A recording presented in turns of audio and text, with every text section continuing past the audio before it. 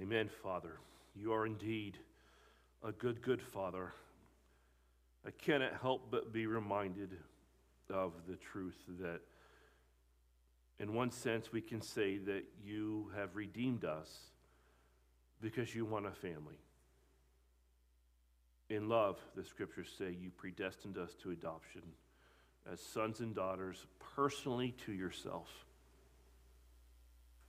And we thank you, Jesus, that you made that possible through your death on the cross, your shed blood. And Holy Spirit, we thank you for living within us. You are that deposit, guaranteeing our inheritance,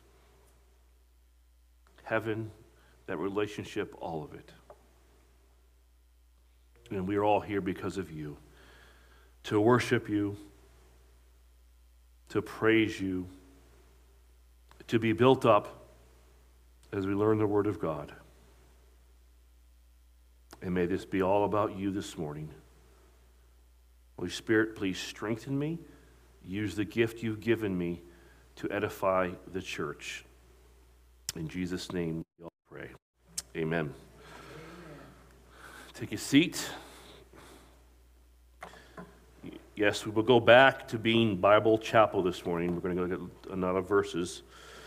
But I want to begin by something I discovered.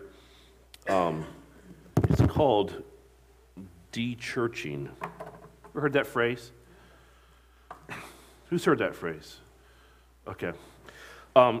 Just want to read this to you. It's from this article that's on this book about de-churching. Jim Davis and Michael Graham knew something was up in their hometown. Now catch this, of Orlando. Where is Orlando? And that is also known as, if you want to speak spiritually, that is in the Bible Belt. The Bible Belt. Okay. I don't know where the belt ends and begins. Does anyone know? I know it's not here. Okay. We might be the armpit for all I know, but wherever it is, the Bible Belt is. Anyways, they couldn't put their finger on it. At the time, both were pastors at Orlando Grace Church, an evangelical congregation, and saw a study showing that their community, now listen to this, had the same percentage of evangelicals as less traditionally Christian cities, guess what they put, like New York and Seattle. In other words, the number of evangelicals in Orlando was about the same as what's in New York and in Seattle. Their city also ranked low on a list of Bible-minded cities, with a profile more akin to cities with secular reputations than Bible Belt communities like Birmingham, Alabama, or Nashville. Which didn't make any sense to them. Orlando was the home to the headquarters of Cru, it used to be Campus Crusade for Christ, along with Wycliffe Bible translators and other major Christian nonprofits, as well as booming and influential megachurches like First Baptist and Northland Church. And Orlando felt different than New York or Seattle. Then it hit us. It's because our people used to go to church. Davis said he and Graham knew a number of people who had stopped going to church. And the two pastors started wondering how common that was. And they began looking for data, and while there were studies of the so-called nuns, now what are the religious nuns? Not Catholic, N-U-N-S, N-O-N-E-S. Those are people who do not identify with any faith group. This is a group that will probably, if things don't change in almost less than 50 years in 2070, there'll be more religious nuns than there will be Christians in America, if the trend doesn't change. But he said there was no data that dealt with church-going habits. So eventually they decided to do one of their own. That study, combined with other data about America's changing religious landscape, led them to a sobering conclusion.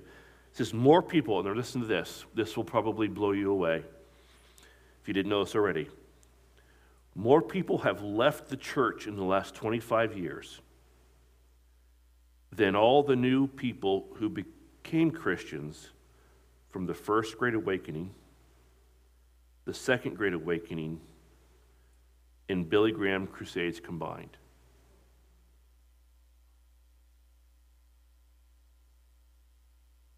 Davis and Graham write in their book, The Great Dechurching, who's leaving, why are they going, and what will it take to bring them back? The study included a survey of just over 1,000 Americans to determine the scope of dechurching, which was defined as having attended service at least once a month in the past and now attending less than once a year. The initial survey found that about 15% of Americans are dechurched, but Birch said the book surveys build on previous studies of the nones as well as study NONES, as well as studies showing the decline of congregational life in the United States. For example, the 2020 Faith Communities Today study, this is again shocking, found that the median congregation in the United States stood at 65 people. Across the United States, that's the average church size. It was down from 137 people in attendance 2 decades ago. Now, if you add the COVID pandemic on top of it, that the median congregation in 2023 is now down to just 60 people. The dechurching study eventually yielded profiles of different kinds of dechurched Americans. You have cultural Christians. Those are people who attended church in the past but had little knowledge about the Christian faith. Okay? And I'm going to go out and say that that is probably what fills most churches today. Especially the larger churches who are mainly attracting or entertaining, but they're not really discipling. Which is why a lot of those churches after the pandemic have never recovered. Remember the story I told you about the church? I think it's a Church of God. There was 4,000 members. Had an entertainment model. After the pandemic, they're struggling to have 1,000 members. Mainstream evangelicals is a second category, a group of mostly younger dropouts. A third category is ex-evangelicals, an older group who had often been harmed by churches and other Christian institutions. The fourth is called dechurched BIPOC Americans. You know what that is. Black, indigenous, people of color. They were overwhelmingly black and male that have left the church. And then you have dechurched mainline Protestants and Catholics who had much in common despite their theological differences. Now, this is what the data showed. I think I put this up here. This is the cultural Christians. They left in part. Look at these reasons. Okay? Their friends weren't there. And you can analyze what these reasons are, and if you break it down, it just wasn't convenient to attend anymore. Of course, this group would have the gender identity. In other words, you had to accept their gender, whatever it was. And of course, if there was a church scandal. You'll see a pattern here as we go through these. That's the cultural Christians, why they left. Here are the mainstream evangelicals. They dropped out because they moved. Again, the services were inconvenient. I mean, there are church services on Wednesday nights. There are church services some on Friday. A lot of churches show up on Saturday and on Sunday. What's convenient for you? They did not feel much love in the church. Okay? So if they're not moving, they want a convenient time and they want to feel loved. How do you pastor that? Okay, evangelical or ex-evangelicals in this study left because they did not fit in, did not feel much love in the congregation. See that again. They have negative experiences with evangelicals. There are people that have left every church, including this church. They've had bad experiences here that no longer attend here anymore. And they no longer believed. Okay? And let me just say, if they are not attending, this last one, obviously, they're not a believer then. They never were. Most of these people, if they're not coming anymore, and it's a long-term pattern, let's just be honest, they never were believers to begin with. Because you're going to stay, you're going to remain in the faith. You're going to continue in the faith. Okay, you have the BIPOC dechurched Americans left in the early 20s because they did not fit in. Again, we see this, and they've had bad experiences. So you're seeing these, let me just say this about had bad experiences. the church is an ark, okay? Think of it that way. And Noah's ark, was it pretty on the inside? No. But they made it.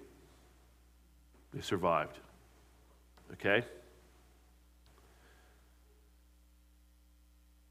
Mainline Protestants, and you would include also Catholics in this, left because they had moved. And there are plenty of people that have left this church since I've been here that just have retired and moved on because it's just too expensive to live here. Or they're tired of the blue state and all the policies. Okay? They had other priorities, and they did not fit in. So we're seeing some patterns here that you can see. Now, we're going to look at this morning, we're going to define the church and what it is, and I think in the definition of the church, you will see where that sort of butts up against the reasons why. These church-going habits and why they're not coming, this is basically revealing reasons why people go to church. Okay? This is what you're seeing here, really, and I'll explain that in a moment. Let's define the church, okay?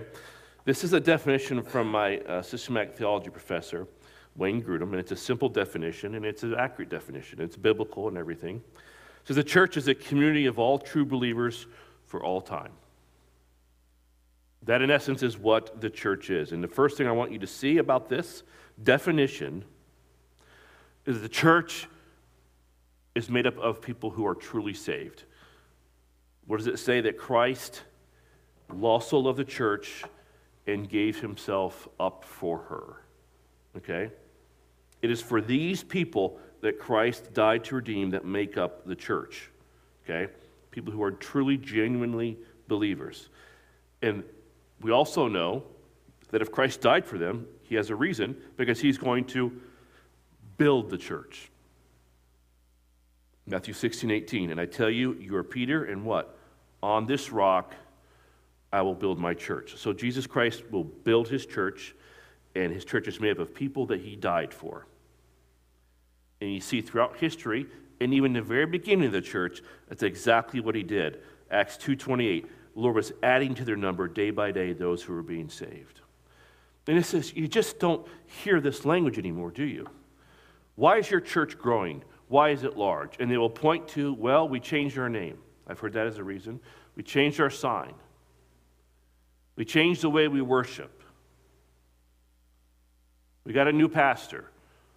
We focused on kids. A billion reasons, and that's why you have these church growth books. Churches only grow because God brings the growth. He's the one who adds to their numbers. And most churches in America aren't growing. What are they doing? If they're not declining or they're not out of existence, they simply are experiencing what is called transfer growth.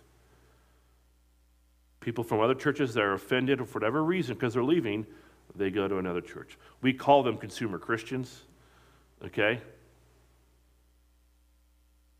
But not this early church. The Lord added what? To their number, day by day, those who were being saved, okay? Now, I want you to notice that all these verses that I just quoted to you, and we'll get to some verses that you'll look up in a minute here, are from the New Testament. But I want to be clear about something that I think that will blow you away, or at least maybe new to you, that the church has always existed even in the Old Testament. Now, get your Bibles out, turn to Acts chapter 7, or get your phone or tablet out, okay? Verse 38. This is Stephen speaking of the church when arguing with the religious leaders about Moses and the Israelites in the wilderness just before Stephen was stoned to death, okay? And in the New American Standard of Acts 7, verse 38, we find this. It says this, Stephen speaking, "This is the one who was in the congregation in the wilderness together with the angel who was speaking to him on Mount Sinai and who was with our fathers, and he received living oracles to pass on to you." Now, it seems to be a rather insignificant verse, but I would highlight the word congregation. I don't know if you have a New American Standard or an NIV, a New International Version, or an English Standard Version. Whatever it is, here it is translated, and you can look up here now, in the King James Version. The word congregation is replaced with what word? Church. And he is speaking of what happening? In the wilderness. At the base of the mountain, there is the people, Israel. And up in the mountain is Moses, okay, and receiving these oracles and so on. And what does he call the congregation? It's a church. It's a church. Okay? Now, why would Stephen call the Israelites who assembled together in the wilderness a congregation or a church? It is because the word congregation in the Hebrew, and the Old Testament was written in the Hebrew, is translated with the Greek term ecclesiasio for church in the Greek, the New Testament. And all it simply means is to gather together or to summon an assembly. See, this is what God did in the Old Testament. You can just listen to this verse. You can write it down if you want. It's Deuteronomy 4:10. This is God in the Old Testament calling the people together.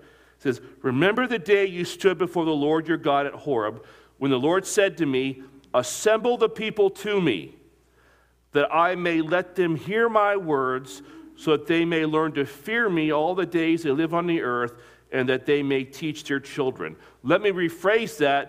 It says, instead of assemble the people to me, call the church.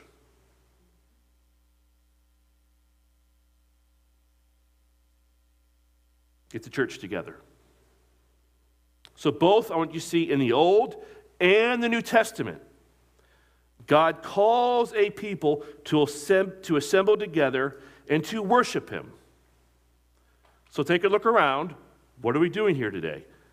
Assembling together and worshiping him. Okay? And this is Bible Chapel. We could name it Bible Church, whatever you want to call it. It still is, by definition, church. Okay? Now, let's take a moment and revisit the 5 groups of people that make up the D-Church. Okay, there's the cultural Christians, the mainstream evangelicals, ex-evangelicals, de-churched BIPOC Americans, and de-churched mainline Protestants and Catholics. Now, they remind me of, and the reasons why they're no longer going to church, of this woman from X, which is formerly known as Twitter. I'm going to read to you, and it's called "A Day in the Life of a Single Woman Who Doesn't Believe in Marriage or Want Children." Just listen to what she put on there. And it's abbreviated because it was a little bit longer. This is what she put in this video. "I spent most of my adult life in a long-term partnership that was safe and comfortable. But deep down, I was starving for emotional connection. For years, I ignored my gut feeling that I was deeply unhappy and hoped it would somehow magically get better.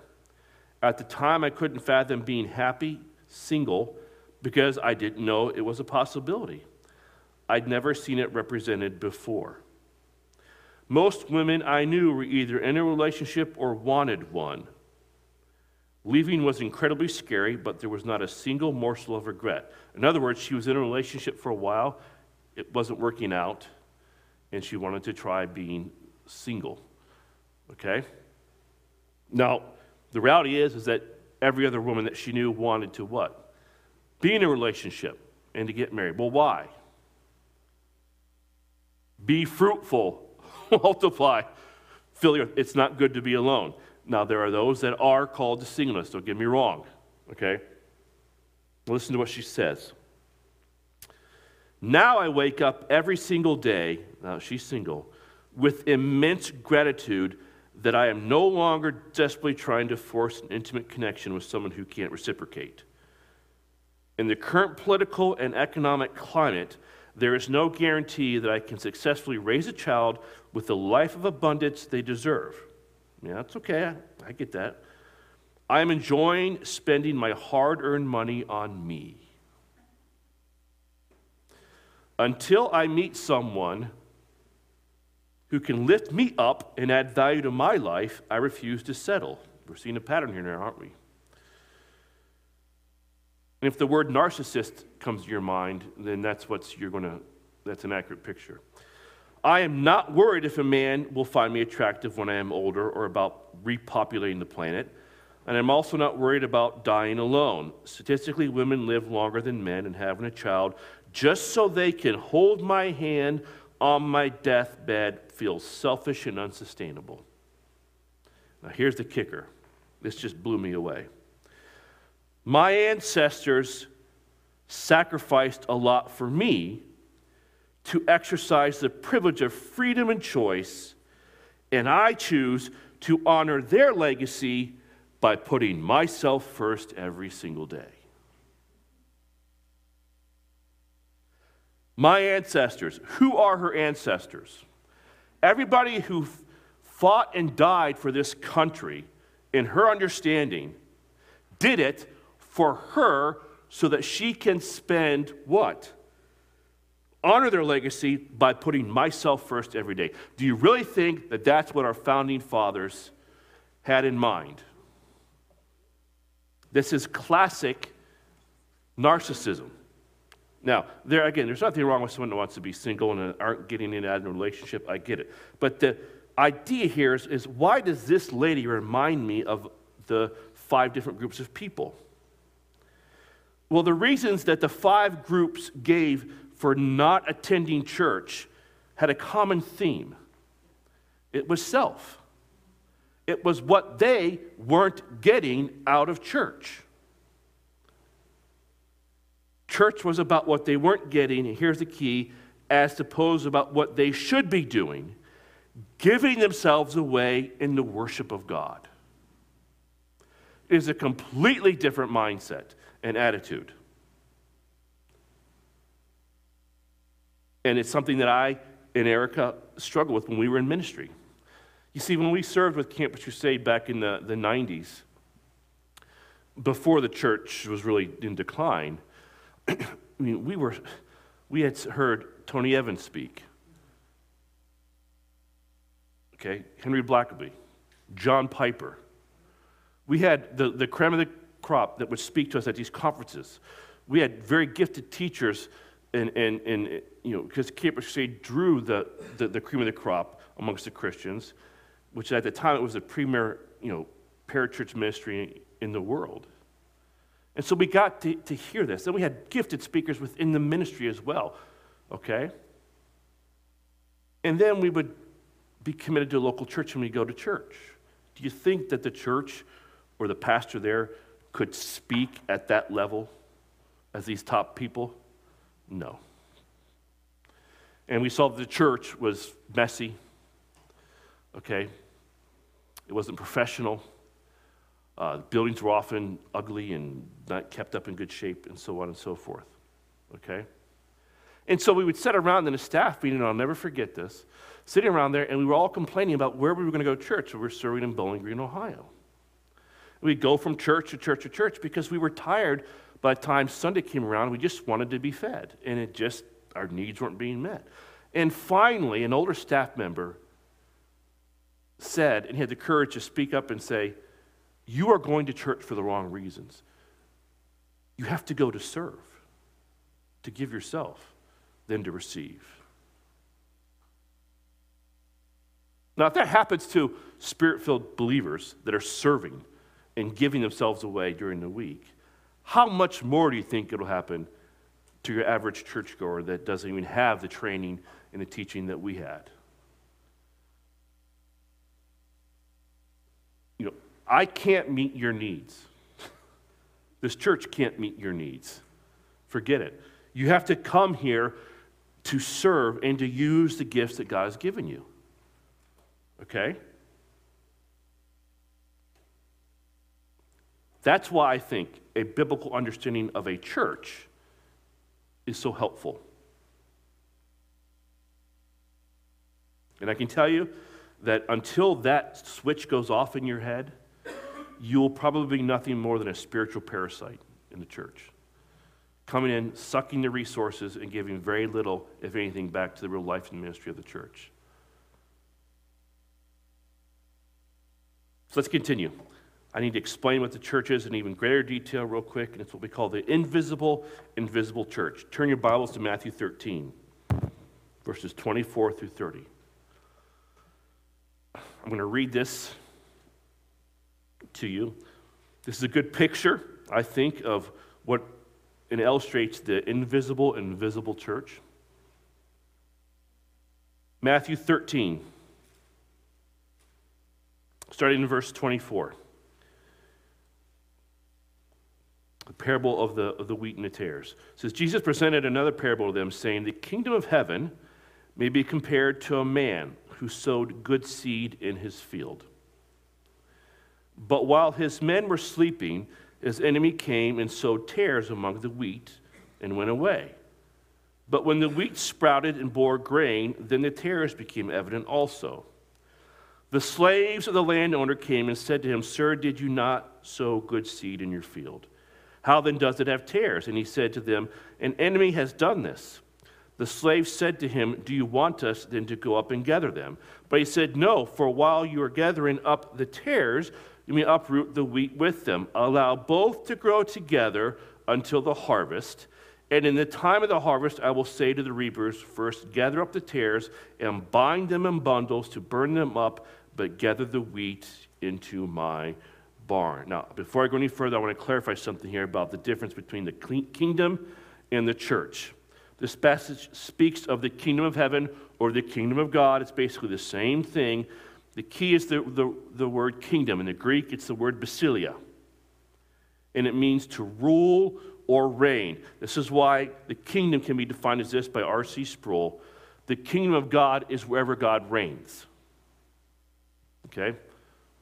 If there's a believer that is not in church today, okay, and they're at work, he's a believer, the kingdom of God is there because he's reigning in that person's heart. Okay? But it's wherever God reigns. And since he reigns everywhere, the kingdom of God is everywhere. And notice in this parable that there's the kingdom's everywhere, and he sows his wheat, and then someone else comes in. It's really referencing kind of the world in a sense, but it's really the kingdom. Now, within God's rule, within his kingdom, there exists the church. Okay? And while there are similarities between the kingdom and the church, there are differences, and I want you to understand something, that the kingdom and the church are not the same. This parable tells us that in God's kingdom and subsequently within his church, there are wheat, and the wheat refers to who? Believers, and tares, unbelievers. This gives rise to the terms invisible church. Think of them as this way, and once again, I will quote Wayne Grudem here. The invisible church is the church as God sees it. God has the ability to look into your heart. I don't. He knows who's a true believer and who isn't. Now, in my mind, I'm going to say and give you the benefit of the doubt, everybody here is a believer, even though it may not be, but that's the visible church. The church as Christians on earth see it. Now, this has played out in history, the idea of a visible and invisible church. I want you to look at Paul's instructions to Timothy in the days of the early church. Just listen to this. This is in 2 Timothy 2, 16 through 19. He says this, But avoid worldly and empty chatter, for it will lead to further ungodliness. And their talk will spread like gangrene. Among them are Hymenaeus and Philetus. Did I put this up there or not? I did not. Okay. Men who have gone astray from the truth, saying that the resurrection has already taken place, and they upset the faith of some. Nevertheless, the firm foundation of God stands, having this seal, the Lord knows who are his. That's 2 Timothy 2, 16 through 19. So in other words, this is a church at Ephesus, I believe he's talking to Timothy, who's pastoring it. Within the church, attending were Hymenaeus and Philetus. And eventually they became false teachers. And Paul says they strayed from the truth. They fell away. And they began teaching that the resurrection had already taken place, and they're upsetting the faith of some. So in the very beginning of the church, you had people that were believers in the church, and people that were unbelievers. But the key point is the end of verse 19. The Lord knows who are his.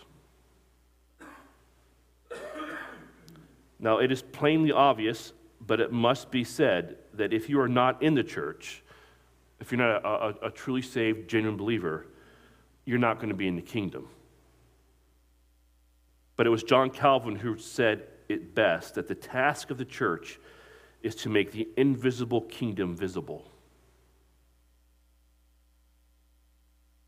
And we do that by living in such a way that we bear witness to the reality of the kingship of Christ in our jobs, in our families, our schools, and even our checkbooks. In other words, is you make God evident, and he'll be evident if you are what? This is from my Sunday school. You're strengthened with power by the Holy Spirit, right?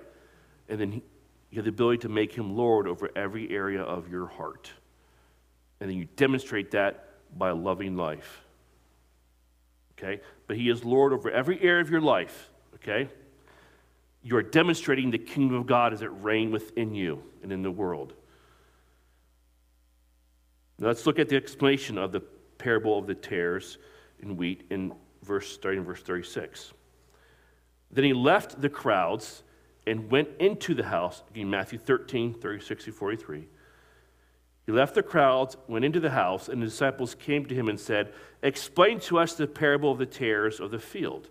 And he said, "The one who sows the good seed is the Son of Man, and the field is the world. And as for the good seed, these are the sons of the kingdom, and the tares are the sons of the evil one. And the enemy who sowed them is the devil, and the harvest is the end of the age, and the reapers are angels." I love this as a pastor, as a teacher. I don't have to explain this to you. Jesus does it. So just as the tares are gathered up and burned with fire, and when will that happen? End of the age, second coming. And the reapers are angels. So just as the tares are gathered up and burned with fire, so shall it be at the end of the age. The Son of Man will send forth his angels, and they will gather out of his kingdom, and who's in his kingdom? All stumbling blocks and those who commit lawlessness, and will throw them into the furnace of fire. In that place there will be weeping and gnashing of teeth. Let me just rephrase this. The Son of Man will send forth his angels, and they will gather out of his kingdom and in his church all stumbling blocks. In this church, those who commit lawlessness. Do you know of any stumbling blocks in the church? Any people that in the church that commit lawlessness? Yeah. Verse 43. The righteous, that's the believers, will shine forth as the sun in the kingdom of their Father. He who has ears, let him hear. Now watch this. From the same chapter, we find another example of the invisible church. Go to verse 3 of Matthew 13. And he spoke many things to them in parables, saying, "Behold, the sower went out to sow. And as he sowed, some seeds fell beside the road, and the birds came and ate them up. Others fell in the rocky places, and they did not have much soil. And immediately they sprang up because they had no depth of soil. But when the sun had risen, they were scorched, and because they had no root, they withered away. Others fell among the thorns, and the thorns came up and choked them out. And others fell in the good soil and yielded a crop, some 100-fold, some 60, and some 30. So in other words, what are we seeing here? 4 different responses to the gospel that is being presented. Okay? There are some that hear the gospel and it doesn't enter their hearts, they don't understand it. Let me give you another example of this. You might remember this story, but I never forgot this because it illustrates this. The guy who discipled me in college, he and the campus director were out sharing their faith at Ohio University back in the early 90s.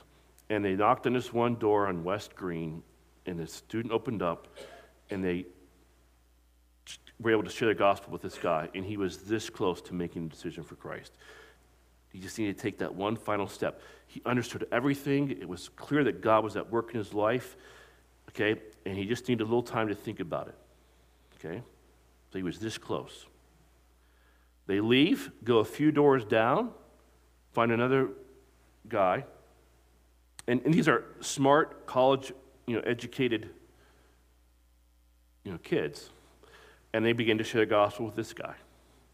And the simple concept of God loves you and wants to be in a relationship with you. Your sin is a barrier to that. Jesus Christ is the provision for your sin, and you must receive or surrender to him to receive eternal life.